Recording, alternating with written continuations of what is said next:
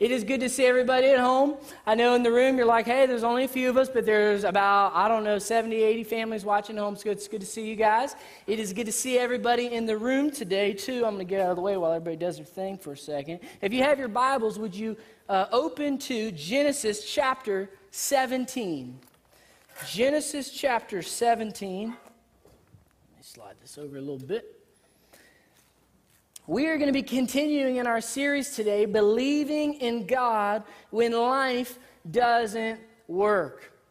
Now, I just want to warn you, okay, I've been cooped up in a house for 3 months, itching to preach, so I am all the way wound up and ready to go. So if I say anything that sparks a little fire in your soul, you can give me an amen. You can give your wife a little arm bump if you're at your house and your couch. Just, I can hear it from here, okay, I promise you. So anyway, today we are going to be diving in the book of Genesis as we have been walking through the life of Abraham. And the title of the sermon this morning is Walking with Me. You see, Abraham is at a crossroads in life when he can go one of two ways. He can walk in the flesh, or he can follow God and walk in the Spirit. And over this series, we have been seeing that Abraham has a special calling on his life by God. So we're going to dive right into the text. We've got a good bit of text to get through. We're going to go all the way through chapter 17 this morning, and then the first half of chapter 18. And I might jump around a little bit, so just stay with me. Let's start in verse 1. You can see it on the screen here. It says, when Abraham was 99 years old, the Lord appeared to him and said, I am God Almighty. Walk before me faithfully and be blameless. Then I will make my covenant between you, and I will greatly increase your numbers. Abraham fell face down, and God said to him, as for me, this is my covenant with you. You will be the father of many nations. No longer will you be called Abram. Your name will be Abraham, for I have made you a father of many nations. Now, in this current spot in the text, if you notice, Abraham's name had not been yet changed, so he was Abram, and Sarai was his wife. Now, just to give you kind of a little recap, over the past few weeks, we've been walking through the beginning of the life of Abram. And in chapter 15, we see God making a promise and a covenant to Abram, because you see, Abram and Sarai could not bear children. And Abram said, God, if there's one thing I can have, would you please give me a son? So God said, okay, I will form a covenant with you, Abram and Sarai, and you will soon have a son. We know that Abram and Sarai got impatient, and as we talked about last week, Pastor Dennis told us that they began to speed up God's plan because it wasn't quite going quick enough. And we know that Sarai came up with a bad plan. And she said, okay, here's what's going to happen. Abram, you're going to sleep with my slave Hagar, and you are going to bear a son from her, and his name then became Ishmael. And you can imagine, that created a little bit of tension and conflict within the marriage. So what we see here today is a continuation of the original covenant that's found in Genesis 15. Now, one of the things that's important to realize is that there is a 13-year gap between the birth of Ishmael in this text in chapter 17 when God is speaking to Abram. 13 years, God was silent. So look how he introduces himself to Abram here in this next verse. He says, next one. He says, I am God Almighty. He introduces himself here as this word, El Shaddai. Many of you have heard of this name before. This is the first time we see God refer to himself as El Shaddai in the scriptures. And what this means is, it means that I am all powerful and I am all sufficient. See, this word El Shaddai is used 36 different times in the scriptures. And the reason that God introduces himself this way is because he wants to remind and inform Abram and Sarai, hey, listen, I am all powerful over all of the earth. I'm also all powerful over all of creation, and I am all powerful over Abram and Sarah's life. Then he says, these two things to him. You see, the covenant that God is, this new covenant that God is creating, has three conditions. The first covenant in chapter 15, God just said, hey, here's what's going to happen. You're going to have a son, okay? This covenant is conditional, meaning that it is based on Abraham's faithfulness and obedience. But there's three parts to the covenant. He says the first part is you are to walk before me faithfully. And the second part is that you are to be blameless. He says, Abraham, if you want this covenant to work, you have to do these two things, which leads us to our first point this morning. Abraham couldn't receive the blessings of God until he walked faithfully before God. You see, you and I as a Christian, it's sometimes easier for us because where do we turn when we don't know where to go? We turn to the Scriptures. We say, well, what does God have to say about that? You see, at the time of Abram's life, he didn't have the Scriptures. He was in the middle of the writings of the Old Testament was happening. So all he had was God's voice. And the last time he heard from God was 13 years ago. And you see, folks, I think it's very important for us to quickly realize in this story this morning, God is not looking for Abram's perfection, but rather his obedience. Do we ever do this? Do we fall in the sin trap called perfection? You see, sometimes what we do is, all with good intentions, we go into life and we're like, I am going to do this right. I am going to live for God. I am going to be the man that I need to be. And we start off good and we start off going down our path. But you know what happens? Eventually what happens? We fall and we sin. Why? Because we're depraved, sinful humans. And we sin. You know what happens? That allows the enemy to come in the back door and start whispering in our ear. And he starts giving us things like condemnation and saying, I don't know why you ever thought in the first place you could accomplish what you could through the Lord because you are a flawed human being. And then this sin begins to grow. It starts off small and it grows bigger and bigger and bigger. And before you know it, our whole psyche's messed up. And we start questioning and doubting. We're like, man, I don't even know, am I a Christian right now? How in the world can the Lord use me? And you know what happens? Because we're trying to seek perfection, we fall off the wagon. Folks, it's very important for us to realize today, God isn't looking for you to have perfection. God is looking for you to show production. Say, I don't have to be perfect. Friend, I'm here to tell you the good news today is that God doesn't want you to be perfect. He wants you to produce. So what do you mean by that? You see, when you wear the name of Christ and the Holy Spirit enters in, you have the Spirit of God living inside of you. And when you do what Abraham refers to as walking before the Lord faithfully, you are saying, God, I am putting your word above my thoughts and my ways. God, I'm going to surround myself by the people of God. I'm going to have accountability in my life. God, I'm going to seek you in prayer. God, I'm going to do everything that I can to grow closer to you. And friends, when you spend time with the Lord, people can't help but notice. You know what happens? What starts off as a little seed begins to grow, and you begin to bear what we call spiritual fruit. You now have evidence of faith in your life. God says, hey, I'm not looking for you to be perfect, but I'm looking for you to produce. See, Abraham, he said, I'm not looking for you to be perfect, Abraham. I just want you to obey me. He says, I want you to walk before me faithfully. Even though you can't see my plan, even though you don't get it, I just want you to trust me, Abraham. Just trust me, follow me, walk with me. Because Abraham, if you get off this track and you start going down your own path, you're going to make some bad decisions. And you know what's going to happen? You're going to get blamed. So the only way you can be blameless, which is the second part of the covenant, Abram, is that you have to walk with me. And when you walk with me and you seek my will rather than your own will, I will show you the way and you will become blameless. He says, walk with me. See, folks, sometimes in life, we get in trouble when we get out of alignment and try and do God's plan for him. Whew. Do you ever do that in your life? We talked about Sarai did that last week.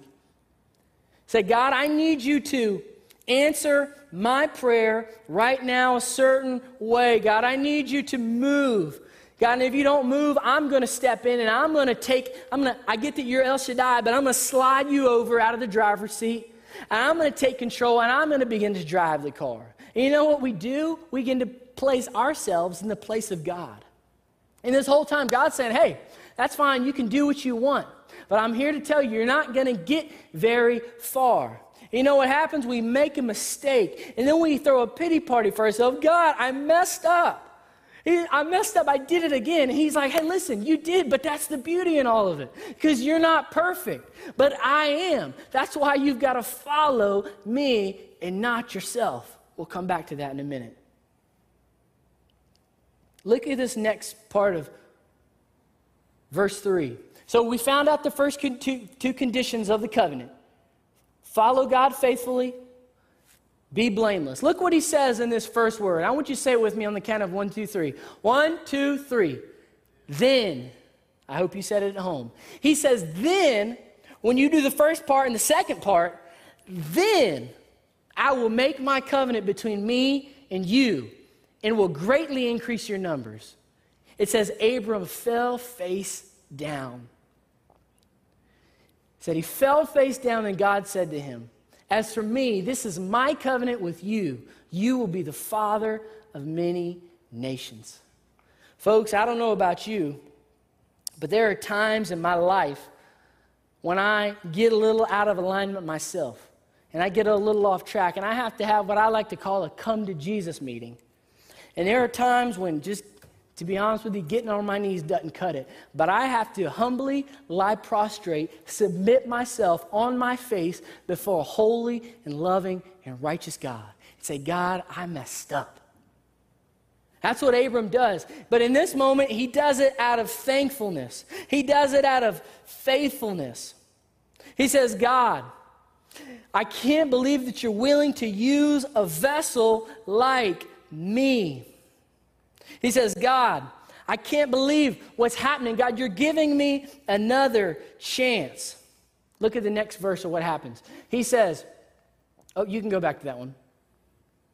He says, I will make a covenant with you. I will increase your numbers. I will make you the father of many nations. Then as we continue, he says, no longer will you be called Abram. Your name will be Abraham. For I have made a covenant with you, and I'm giving you a new name. So the word Abram means exalted father, but Abraham means father of many. So here we see a clear name change. He says not only is your name going to go from Abram to Abraham, but your wife is going to go from Sarai to Sarah. Now this is kind of neat because we see this for you Bible whizzes out there. We see this in different times throughout the scriptures. We see God changing people's names. Last summer we studied the life of Jacob. And Jacob wrestled with God. Like, come on, who can say they wrestled with the Lord? And during the wrestling match, God's like, hey, Jacob, I'm going to change your name. Your name is now going to be Israel. And in that moment, Jacob's whole life changed. You see, when God would change somebody's name, he didn't do it for no reason. He did it for a purpose. And whenever he did it, he was basically setting them on a new track, saying, hey, listen, I'm going to give you a brand new identity. I am calling you to something that's way bigger than your old name. I'm going to give you a new name, and I want you to follow this new path that I put you on. So Jacob goes to Israel. What about in the New Testament? There's this guy, you might have heard of him. He's a fisherman. His name was Simon. And one day Simon was walking and Jesus said, hey man, I want you to come and be my disciple. He said, as a matter of fact, you're no longer going to be called Simon. He says, because you are going to be one of the rocks that I build my church. You are now going to be called Petros, Peter. He did that for Peter. And just a few chapters later, this bad dude named Saul was walking down the road. He was walking down the road to Damascus. And he says, hey, yo, Saul, we're trying to kind of build this church. We're trying to make disciples, but you're kind of killing all my people, Saul. You're killing me here. He says, Saul, I want you to quit killing Christians. As a matter of fact, I want to transform your life because Jesus in the flesh, post-resurrection, speaks to Saul in the flesh and says, hey, I want you to come switch sides and I want you to be on my team and I want you to go from Saul to Paul as a covenant, a symbol of what I will do in your life. And that's what he's doing for Abraham here. He is changing his name. And Abraham says, God, I trust you. I will follow you. I will walk faithfully before you. Notice, Abraham never doubts. He doesn't ever fall off the wagon and be like, God, do you realize what you're saying? Like, I don't know if you realize, but I'm a 99-year-old man. Like, God, my wife's 90. Like, there's no way. He doesn't say that. He says, okay, God, whatever you call me to, I've already made that mistake before. I'm not going to divert from the plan again. I will follow you. One of my favorite texts in all the scriptures, it comes from Genesis 15:6. It says, Abraham believed the Lord, and the Lord credited it to him as righteousness. If there's two words that we could describe for Abraham, it would be faithfulness and obedience. So, folks, this leads us to ask this question today. What type of faith do you have when you don't have all the answers? You see, it's one thing to take a test when you know all the answers to the test. But it's another thing to go into a test blind. You're like, as a matter of fact, I don't even know what class I'm in right now. Lord, I'm going to need you to help me out. What type of faith do you have when you don't know what God's calling you into? Maybe in this current season, God is calling you into some things that are bigger than you. You're like, God, I don't know if I can keep this tithing thing up. God, like, I might lose my job. I don't even know if I've got that protection. And you're asking me to make a financial commitment and give you control of my money? God, like, do you understand what you're asking me? Maybe some of you, God is calling you to speak or minister to your neighbor or to your coworker. And you're like, God, I can't speak to them about Jesus because I got a mask on my face. Like this COVID, like what? I can't witness. I got a mask. Like I can't even talk. I got to like lift my mask so they can hear, hey man, do you know Jesus? Like whatever. God, I can't do that. God, have you watched the news? Our world is nuts. You want me to help bring racial reconciliation within the church in our country? God, you want me to show empathy to people that I don't even agree with? How am I supposed to do that? God, I don't know how to do that. He says, you get it wrong every time because you think too much about you and not enough about me. He says, that's where you get it wrong. You don't lead yourself, I lead you. Walk faithfully before me. Have faith in me. Look as the text continues in verse 7. God says, I will establish my covenant as an everlasting covenant between me and you and your descendants after you for the generations to come. Which leads us to our next point this morning. Oh, we're not done yet. It says, every male among you shall be circumcised. You are to undergo circumcision, and it will be the sign of the covenant between me and you. Which now leads us to our next point this morning.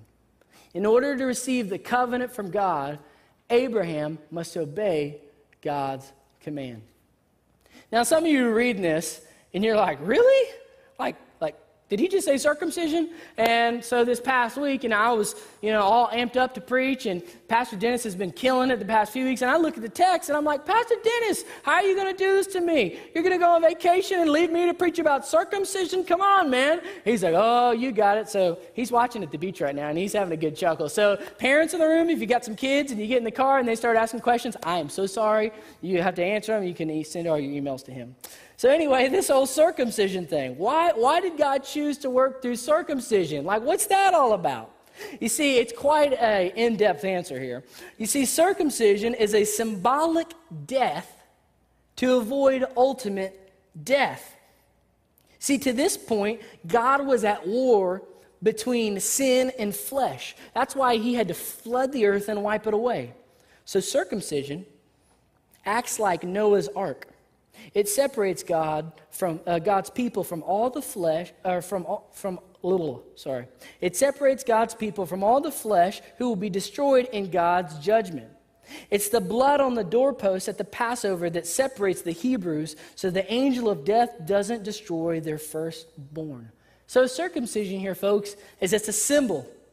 It's a symbol of this covenant. It's a literal cutting off, painful cutting off of the flesh. But you see, this covenant is conditional. How do I know that? Because the scripture tells us that those who were not circumcised would be cut off from the people. But you see, it had a physical and a spiritual meaning. I love what the writer of Deuteronomy says. You can see here on the TV, he says this. He says, the Lord your God will circumcise your hearts and the hearts of your descendants so that you may love him with all your heart, with all your soul, and live. So he's like, yes, am I asking you to cut off your flesh as a sign and a symbol? Yes, but he says you are in this battle, this war between flesh and spirit, and your sinful, depraved side is going to pull you toward the flesh. But when you get circumcised, I want it to be a physical and a spiritual, symbolic gesture to show that you are no longer attached to the flesh, but that you are now going to walk by the Spirit. Now, some of you may be asking, was this still in effect? Like, when does this end? Hold that thought and we'll come back to it. Let's see what happens in verse 17. It says, Abraham fell face down. He laughed and he said to himself, will a son be born to a man of 100 years old? So, folks, even though this is a simple, meaningless thing, I think it's important to point out that Abraham fell face down not once, but twice. The first time was out of pure honor to God. Now it's just out of disbelief. He's like, God, I know you're El Shaddai. I know you're all-powerful and all-sufficient. But God, can I let you in on a little secret? I'm 99 years old and my wife is 90. God, are you sure? Like, I believe you. I believe what you're saying. I'm following you. But you're sure, God? Am I going to have a kid? Are you positive? Look what he says, verse 17. Will Sarah bear a child at the age of 90? Then God said, yes, but your wife, Sarah will bear you a son, and you will call him Isaac. I will establish my covenant with him. Oop, you can go back. I will establish my covenant. Oop, go back to the scripture. Oh, there we go. You will call him Isaac. I will establish my covenant with him as an everlasting covenant for his descendants after him. Which then leads us to our third point this morning. Abraham's obedience to the covenant would then make a way for the new covenant. And say this with me, folks, the Messiah. Okay, I don't know if your ears just perked up a little bit, but that right there is a big deal. He says, okay, listen, Sarah and Abraham, I know you messed up before, but I'm giving you a second chance. You messed up the first covenant, so it's okay. We're going to continue. We're going to stay on plan. You're going to have a son. His name is going to be Isaac. See, God's got a sense of humor. You know why? You know what Isaac means? It means he laughs. It means laughter. So God says, listen, not only am I going to give you another son, but I'm going to name him after laughter, so that Abraham, every time you see your son Isaac, you can always remember that, yes, God did something crazy. He used a 99-year-old man and a 90-year-old woman to conceive a son. He says, when you say that name, Isaac, I want you to remember that I am El Shaddai, that I am all powerful. Because here, I don't know if you can catch the importance of this, but you don't have to. But if you were to flip over in your Bibles to Matthew chapter 1, you would see a genealogy. And it goes a little something like this. It says, Abraham is the father of Isaac, okay? See, without Isaac, none of what's to come would happen. So Isaac is the first domino. And then it goes a little something like this. Abraham, father of Isaac. Isaac to Jacob. Jacob to Judah. Judah to Jesse. Jesse to some guy named King David. David to some wise man named Solomon. Solomon down the line to some guy named Mathan. I've never heard of before. But Mathan is the father of this really cool guy named Joseph. I don't know if you heard of Joseph. But Joseph had a son, and everybody tell me his name. His name is Jesus. He got a little ahead of me. I like that. Jesus. So we go all the way down the lineage to Jesus.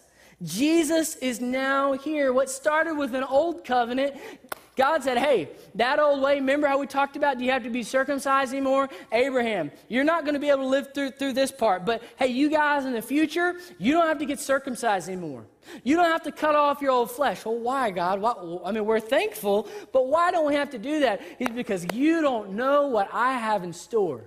He says, Abraham, you're not going to be able to see this with your own eyes, but just trust me, because there's somebody that is greater and smarter and better than you or anybody else that will ever walk this earth. As a matter of fact, he will be the perfect person in the flesh. His name will be Jesus. He will come to the earth from heaven. He'll step out of heaven onto earth. He will live a perfect life. So you no longer have to be circumcised and the flesh be cut off. Why? Because this guy, Jesus, is going to walk up a hill in a mountain called Calvary, and he's going to die on a cross, and he's going to be put to death in the flesh so that you don't have to. All that from Abraham's obedience to the birth of Isaac, which will one day lead to Jesus. See, earlier we talked about we always get it wrong and feel like we're in charge. God says, hey guys, that's the beauty of the gospel. You don't have to get it all right. Why? Because Jesus said, I am the way, I am the truth, I am the life, and nobody will come to the Father except through me. He doesn't want us to be perfect. He wants us to produce. He wants us to follow and walk and seek after Jesus. So Abraham said, God, I will follow you. I trust in you. And that day, Abraham and Ishmael went and got circumcised. That concludes chapter 17. And I was going to stop there, but this little piece in chapter 18, I just had to slip it in. So if you have your Bibles, look in chapter 18. I'm going to paraphrase a little bit, and then we're going to skip down to verse 9. So the scripture says that the Lord appeared to Abraham. Now, here's the thing. Abraham did not know that it was the Lord when he appeared to him. The Lord appeared to Abraham with two other men, two angels. Now, this is really cool for you, Bible whizzes, because this is what we call a theophany. This is when God reveals himself to a man in the flesh. Now, we don't know if it was God the Father or if it was pre-incarnate Jesus. Like, these are like, doo, doo, all the dots are connecting here. Abraham to Isaac. Isaac would be the one day Jesus. And this could potentially be a Christophany. And Jesus, the pre-incarnate Christ who hadn't even come yet, is in the flesh speaking to Abraham. Abraham doesn't even know it. These three men are walking to this city called Sodom. We'll talk about in a few weeks. And Abraham was camping outside. And he says, I don't know who those guys are, but something's up. So he approached him and he said, hey guys, do you want to stay at my house? You can come and stay in my tent. He said, as a matter of fact, I will wash your feet and I will make you a meal. So here's what happens. Look at verse 9. They walk in the tent and they say this, where is your wife Sarah? They asked him. There in the tent, he said. Then one of them said, I will surely return to you about this time next year, and Sarah, your wife, will have a son. Now Sarah was listening at the entrance to the tent, which was behind him. Abraham and Sarah were already very old, and Sarah was past the age of childbearing. Don't miss this. So Sarah laughed to herself as she thought, after I am worn out and my Lord is old, will I now have this pleasure? Are you serious? She's in the midst of God and she questions him. Look at what happens next. Folks, sometimes in life, we beg God to answer our prayers, and then we get mad when he answers them different than the way we wanted. Can you believe that she would have the gumption to do this? She's been asking and asking and asking. God, I want a son. God, would you give me a son? God, would you, okay, you gave me a covenant. Okay, God, your covenant, your timeline, it's not quick enough for me. She asked, she prayed, he gave it, but it wasn't the way she wanted it. Do we ever do this in life? God, I need a job. God, I need a husband. God, I need a whatever. And God, I need you to work on my timeline. And then you know what happens? He actually does it and actually gives it to us. But you know what? Sometimes it's not the way we wanted it, or it's not what we thought it would be. We wanted box A, and we get some other box that's not even on the menu. And then who are we to question God and say, I don't even want it now? And that's what Sarah did. We beg God to answer our prayers, and we get mad when he answers them differently than the way we wanted. Look what happens next. It says, then the Lord said to Abraham, why did Sarah laugh and say, will I really have a child now that I am old? We're going to skip down to another verse. Look what happens next. It says, Sarah was afraid, so she lied and said, I did not laugh, but he, and you know who he is, El Shaddai, all-powerful God said yes, you did laugh. Always remember, Abraham, always remember, Sarah, that I, God, El Shaddai, all-powerful, will not be mocked. And then I love this. Look what he says to Abraham in verse 14. Abraham says, God, you sure? I'm your man. God, can you do this? And he says this, is anything too hard for the Lord? Is anything too hard for the Lord? I will return to you at the appointed time next year, and Sarah will have a son. How humbling must that have been for Sarah, for Abraham? God says, hey, I don't know how many times I got to tell you, I am all powerful. I know it doesn't make sense. I know this plan, you can't see the end. But he says, never forget, your ways are not my ways. He says, your thoughts are not my thoughts. And though you may not get it now, for those of you that follow me, I am constantly working on behalf of your good. So friends at home or in the room, I don't know where you are today. I don't know what season you're in. Maybe you're in a season of waiting. You're like, God, I'm waiting, and I'm waiting, and I'm waiting on an answer. Friend, I'm here today to tell you that maybe the answer that you were looking for is on the other side of your obedience. God says, hey, I get that you're waiting and I get that you're praying pretty hard, but I need you to do more than that. I need you to seek me. I need you to pursue me. I need you to walk with me. I know you're in this tug-of-war match between flesh and spirit, and you're getting pulled every which way, but I need you to faithfully walk before me. Because you see, when you walk before me, I can guard behind you and beside you, all around you, above you, below you. I can work within you. How? How, God? How can you do that? Because I have sent you Jesus. And Jesus' Spirit is living inside of you. But you've got to feed that Spirit. And when you feed that Spirit, you will produce. You will produce fruit, and your faith will begin to grow, and people will begin to see God working in your life. And most importantly, when you are following and walking with the Lord, you will know God's will for your life. That's all we want, right? God, I don't care if it's box A, B, C. I don't care. God, I just want to be in your will. God, how do I find your will? By walking with me. So what type of faith do you have today? You see, a faith that doesn't cost much is a faith that isn't worth much. I don't know what God's calling you in today. But for somebody, God's saying, hey, if you'll just be obedient, if you'll just follow me, the answer that you're looking for is there. You just got to stay focused and keep walking with me. Maybe some of you today, you just say, hey, I need to fully submit to God. I've been doing this 75%, 1 foot in the flesh, 1 foot in the spirit, but starting right now, just like Abraham had a light switch moment, starting right now, I'm going to follow and pursue God. Don't be like Sarah.